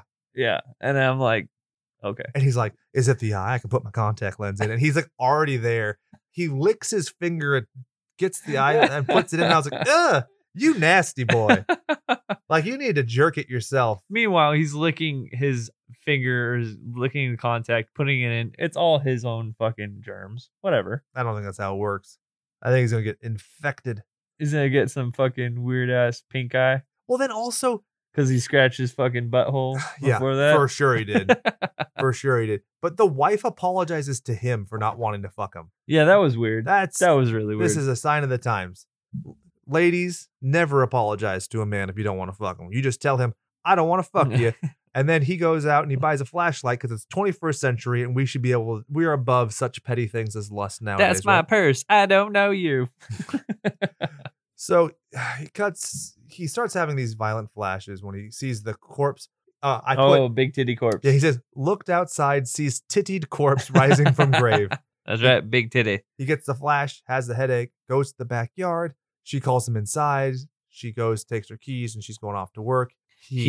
Is this where he sees hands grabbing, or no, a leg? Is it a leg in the ground?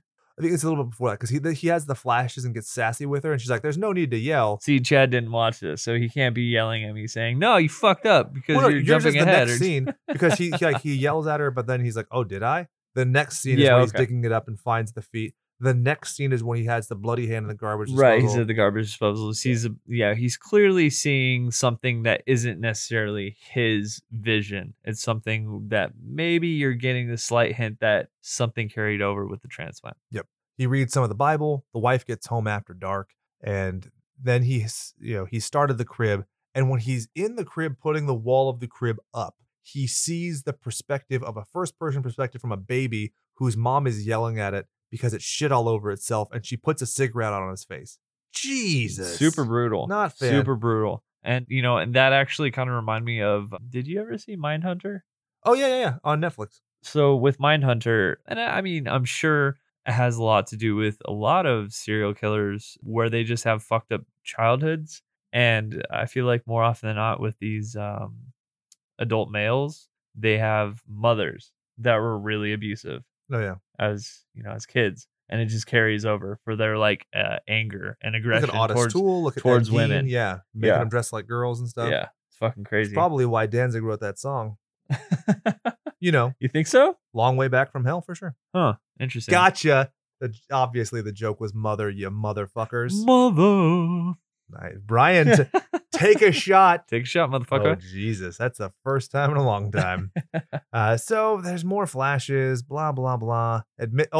Okay. So here's where he tries to get frisky again. And he's like, come on, let me fuck your face. And she's like, no, don't fuck my face. And so he holds her down. And normally rape stuff really makes me uncomfortable, but I was so shocked that I was looking at Luke Skywalker's ball sack and taint that it didn't even occur to me that he was assaulting her. Yeah, it was really weird. Shocked. I didn't see it. Chad believed that there was a stunt butt. Or was that you who believed there was a stunt butt? No, I didn't. I saw a butt and I was like, oh, that's Mark Hamill butt. Yeah. Clearly not an athlete. But it was more than just a butt, apparently. It's very smooth. I feel like a baseball player with the squatting posture of at bat is more of a sinewy, muscly butt. Yeah, I could see that. I have nothing to base that on. I'm just speculating.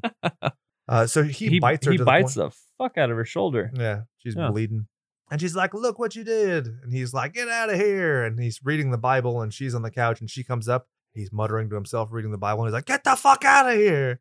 Yeah. It's really strange. It seems like almost the guy that had the eyeball was also maybe like a religious fanatic. Because the way he's reading the scripture over and over again, very kind of almost like a zealot. Yeah. Zealot. Yeah, almost like a zealot, right? He tells her that I see things. He tells her, I told you to leave me alone. He goes to the doctor and confronts Dr. Lang in the parking lot. Right. And he finds out that the donor was executed and died in a gas chamber. Oh, by the way, right? John Randall. What's interesting is they already bring up God before they even do the transplant. And so Mark Hamill's saying, this is clearly what God's intentions are because he gave us the scientific means to do this. And she's like, I don't think so. You'd think that somebody who was this religious, if they knew that it came from a murderer, they'd be like, nope. Right. They're like, that's a hard pass, dog. Yeah. Kind of reminds me of Wild Wild West, where they take the severed heads and they see the last thing that they saw. Remember that? No. There's a whole scene where Kevin Kline like reanimates the head by putting light through it, and you use the corneas, and it's like the image was burned into your head. Oh yeah, it's super fun. It's been so long since I've seen that. They have like the metal disc things around their head, and the buzzsaw cuts their heads. It's fun. You should check it out. Huh. It's ridiculous, but it's kind of fun. They've established that Randall's mother abused him because he goes to a library and gets to use microfilm. Right. Where is our microfilm? I was just at the library by my house. No microfilm. Yeah, I remember watching this and the doctor saying, "Oh yeah, it's John Randall. Was it John Randall? Yeah, something or another." And he's like, "Oh well, clearly I need to go do research." And I was looking at Michelle. I was like, "Time to go to the library." Yep. You know when they fucking do the little slides and she even tells him how to do it, which is like, God damn it, I'm so jealous. Then it goes to him working in the backyard again, and he is digging frantically, and she's like, "What are you doing?" And he's like, "I have to finish digging your grave." Clearly digging a grave. I mean, you didn't have to ask. Like, it looks like a fucking grave. Come on. If it looks like a grave and it walks like a grave, it's a grave. She's not good at Pictionary. It's a jackal. It's a jackal. I don't like Family Guy, but I've always thought that was funny because it's so relatable. Where you're like, really God damn it, why do you keep guessing the same thing? That's like me with my wife with charades, because she did not grow up in a family that played charades. So I never played charades. Dude, I'll try and like mime something at her in Costco, and I'm trying to like slyly talk shit about somebody next to us, and I'll be like, and she's like, fuck. Get with the picture, lady. Yeah, so if anybody like comes and like raids your house and the lights turn off, but you guys both have like are able to see each other, you don't want to say anything, so you're getting her hand signs, you guys are fucked. No, she's like, no, yes, no. Yeah, she would be terrible on a SWAT team. But he drags her inside after tackling her. He ties her hair around the leg of a table, which I think is that's pretty brutal. It's very like clever. It is clever, and I feel like you don't see it a lot. Yeah, I feel like because the harder she pulls on it, the tighter she's drawing the knot. So it kind of makes sense. But he says that the stuff that the eye makes him see is so damn satisfying. Reminds me very much of Sam Neill in Event Horizon. Yeah. Oh, the things I've seen. Yeah. And she tries to get him to look in the Bible. She says like, "Oh, your name's in the Bible. It's Brent. It's not John Randall." And he sees two, Brent from whatever her face is, Brit Tucky. You know what this kind of reminds me of? Sorry, this is going a little off topic. What was that Michael J. Fox horror flick? Back to the Future. Sorry, Teen Wolf, obviously. Is it Michael J. Fox? It's Michael J. Fox. I know what you're talking about. It's that, not Scanners. It's Frighteners. No, it's Frighteners. I think it might be Frighteners. No, it's not. The guy gets. Yeah, it's Frighteners. He gets Flatliners and Yeah, and he gets taken over by like a guy who killed a bunch of people, right? Yeah, and he becomes like the killer 2.0. Frighteners. Michael J. Fox. We nailed it. Together, we are the best amateur podcast out there, and all you other amateur podcasts, of which there are many. I forget what the actor's name is, but he looks like a skinny Busey. Do you want me to look at it? No, I just pulled it up. It's fine. The guy, the main evil dude. There's nobody named evil dude. Is it Ray Linsky? Oh shit, John Aston was in it. Gomez Adams himself. Yeah. Oh, it's Jake Busey. It's literally his son. Yeah.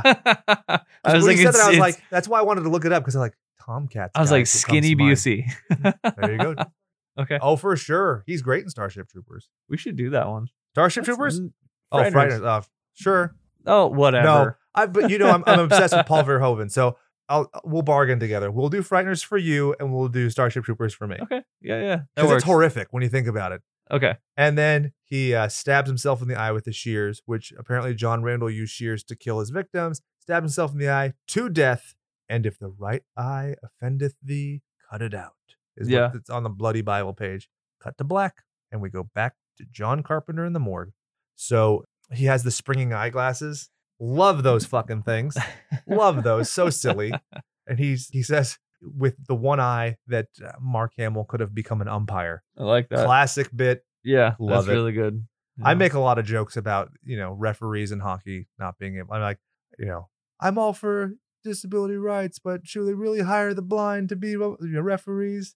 And then they can never hear me because of the acoustics in the arena, but it's fun to say. Speaking of which, St. Louis Blues. What the hell happened, right? Fucking doing it. I don't know. I mean, I'm by the end of the series, I was rooting for them. Yeah, the Blues are my favorite of that division. I have a favorite in each division, and they're my favorite of that Yeah. division. So Definitely. Yeah. They always grind it out. yeah, and I really miss when they were affiliated with the Chicago Wolves. Chicago Wolves are my second favorite AHL team, and so yeah, it's kind of a shame that they're now affiliated with the butt fucking Golden Knights. Ugh, God, more like the Golden Showers. Am I right? Some people are into that thing. Yeah, like Marc-Andre Fleury, you PP man. Or Mark Hamelstash. So this is where you realize that John Carpenter's character is actually a corpse because he takes Yeah, off the scrubs and he has the hole. He in has a his- giant hole. Right. Yeah. I love the reveal. It's so silly and fun. Yeah, absolutely. And he lays down and this is where Tom Arnold and Toby Hooper come and they cut into Randomly, himself. Tom Arnold. So weird. Where did that come from? No idea. At this point, I think he was already collecting that sweet Roseanne alimony. So what the fuck does he care about working for? Yeah, buddy. So they're weighing his organs, and Tom Arnold says, "What the hell has this guy been drinking? Formaldehyde?" And it's Yeah, like, that's good. "Tee-hee-hee." That's And then they start sawing into his head as it pans out so when it's spinning, and then it's the John Carpenter type music, and the movie's over and it's the credits. it's great. I love this movie, man. It's great. I love every bit of it. Yeah, has just enough humor and just enough gore to have a fun in between. So I like the way, again, they sandwich the fright. I guess you'd call it more like a high tensity film in the, what is it called? The gas station? Yeah. Is it gas station? I think that, Right. so in terms of horror, I would rank it 2, 3, 1. But in terms of quality, I would rank it 1, 3, 2. 1, 3, 2. Yeah. Exactly. Yeah. But I think that when you're doing a horror anthology, it makes sense to do the most horrific one last, even though I don't think it's the strongest. But it's kind of goes to the point we made earlier where you want your thesis statement to be strong, you want your closing to be the second strongest point, and then you put whatever else in the middle. Right. So the first one has the build up intensity kind of horror to it. The second one has the comedy kind of goofiness. It's all silly. The premise is silly too, yeah. Right. And then the third one has more or less I guess you would call it the practical horror, right? Yeah. Or like with the eyeball, right? Where Straightforward, it's- yeah. Yeah, exactly. I mean, It's like- technically, two of these things kind of involve implantation, but it works, you know? right. Because even though they say it's not a non-surgical procedure, the fact is they're still implanting him with these alien snake creatures in hair. Yeah. So, but I mean, I thought it was very effective. Each part is good. It makes me really wish they would have done a full series. So this could be a lot of fun. Yeah, absolutely. Going back, I love the premise of, instead of a crypt keeper, it's a guy who's like walking around and finds the Tobet tag and is like, oh, what killed this guy? How interesting. Like, let's look at it. Yeah. Absolutely. I wonder how they would be able to redo the same guy over and over again, right? From every week. If they were to do like once a week or once a month. Oh, it'd be whatever. fun if like Right. as the series progressed, he deteriorated a little bit further. Yeah, that'd be kind of Because, like, cool. by the Like it'd be second like a American Werewolf. Yeah. Yeah. I love it. We should tell them. You know what we should do is we should just send it to Shudder and see if they'll do it. Be like, hey, Yeah, this I thing. mean, it would. I feel like they would knock it out of the park. What would you say would be like Slay of the Game? Slay of the Game for me is the guy being crushed in the first one. I love Same it. thing. I Yep. think it's so gnarly because I've been watching a lot of Ultraman from 1966, and I know you're like, what the fuck are you doing with your life? But the original titles for that show, if you've ever seen it, you can find the whole first season's free on YouTube, and it's paint swirls, and they reverse the thing. So originally it says Ultraman, and it reverses so you can actually see it. It's kind of hard to describe, but the Huh. way that the contrast was reminded me of that kind of Technicolor goop, and so that was kind of fun. And so yeah, what about you? You're Agreed. So Yep. now, is this a classic, a trashic, or a tragic? It's trashic. Yeah. I think that if it took itself more seriously, it could be a classic, but I mean, not the classic, but I think it's a tragic. Yeah, for sure. and what's unique about it is since it was only kind of like a one and done, we can actually have it in this category. yeah, Because exactly. otherwise, we would. I don't even know if we would even cover this, right? Because it's there like are episodes of like Tales from the Crypt I'd like to cover. Okay. But it's kind of very specific. yeah, And it's I hard can see too, because that. we try and make sure that all the content we do on the show is easily found online, whether it's YouTube or Shudder right, or Hulu. right. And so just getting a one-off episode of Tales from the Crypt is not that easy. I mean, Yeah, even with HBO absolutely. now, it's kind of hard to coordinate. So Yep. Now we have a new thing that we've been talking about, which I was calling tips for the well-rounded fright fan, which is just some media that you enjoy. Doesn't matter when it came out. It's just something that you enjoy that was not specifically horror related. I'll go first. Okay. I watched the anime Godzilla trilogy on Netflix. It is so fucking weird. I don't anime, right? You guys have animated. I've seen Akira and that's about it. Okay. It is so fucking weird. I don't know if it's weirdness that like transcends and it just applies to all anime or if it's just this, but I kind of loved it. Yeah. I've delved into a bit of anime myself, and actually I feel like I want to introduce you to one of my favorite animes. A whole new world. Exactly. It's Aladdin. It's Neon Genesis Evangelion. Yeah. I've seen images of it, but I've It never is watched it. fucking absurd. It Cool. is crazy good. It's like Gundam but on steroids, and Those things are huge, right? it's The yeah, robot things. yeah, it's fucking crazy. So just We had check some it out. great submissions. So I have a gaff. I fucked up. We had a bunch of great fan submissions when it came to potentially doing an anime horror, Okay. and the story lapsed, and I don't have them all written down. But I have some. I want to say, didn't you Van Helsing? But it was a series though, Yeah, right? but in the the conversations on Instagram, we have a bunch. So I wanted you and Chad to review it because you guys actually know more anime stuff. Absolutely. But it's coming on the horizon. I think probably in August we'll do one. I think it'll That'll be a lot of fun. That'll be really fun. Because this way, I mean, I'm going to come into it completely blind as to. And what's fun about anime horrors or just anime in general, right? Along with any kind of cartoons, is you're able to have a broader picture when it comes to what you can do. Yeah, there's within no a film, budget. Yeah. right? Because it's like, okay, it just depends on what the fuck they want to do when it comes to the animation. They can do anything, and usually, like anime, it's over the top gore, which is great.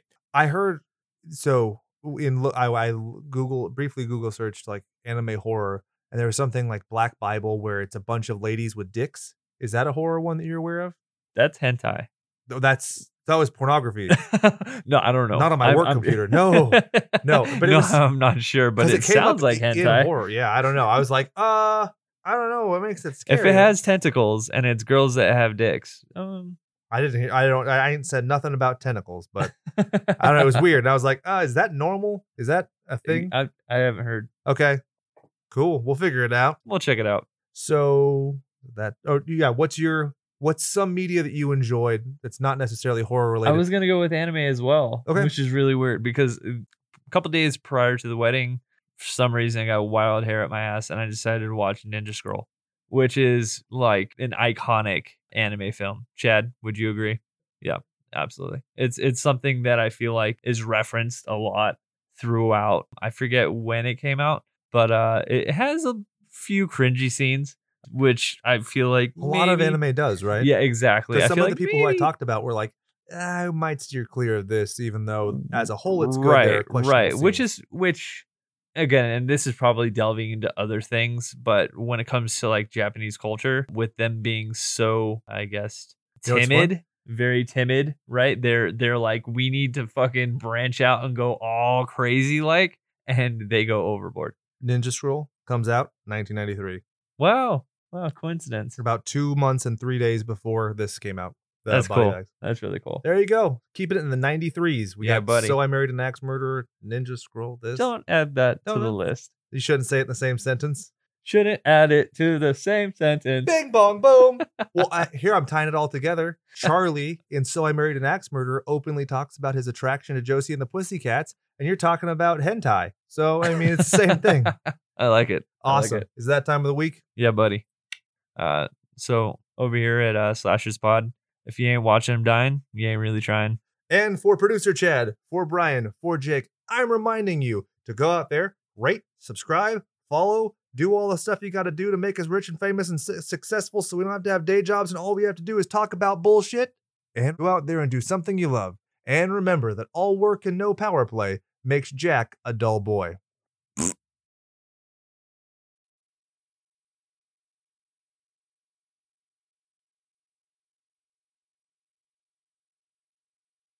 I'm done with the wacky voices. I'm done with the John Carpenter impressions. And now it's time for my sultry radio host voice. This is the hidden track for the week. We have Golgothan Remains. They are a radical band who have provided us graciously their song, From Chaos It Has Come. Check out their upcoming shows. They're going to be at Heathen Fest 3 on June 1st at the Moruya Waterfront Hotel. The Brightside Brisbane on June 21st with Dragged Into Sunlight and Shrine, but with a Z. You see, I said that because Australia. Crowbar on 6/23 with Incantation and Christian. And then Crowbar again July 6th with Sumeru, not to be confused with Subaru, and Mental Cavity. So maybe that person might need to see a mental dentist. But I'm quite fond of this song, so make sure to go and check out Golgothan Remains. I should have asked if that was a reference to the Golgothan shit demon from Dogma, because, you know, what remains in Golgotha is the poop when they take the bodies off of the crosses. It's kind of a morbid thought, made worse by the fact that I'm festering with feces. But anyway, enjoy this song once again. Golgothan Remains. From chaos, it has come.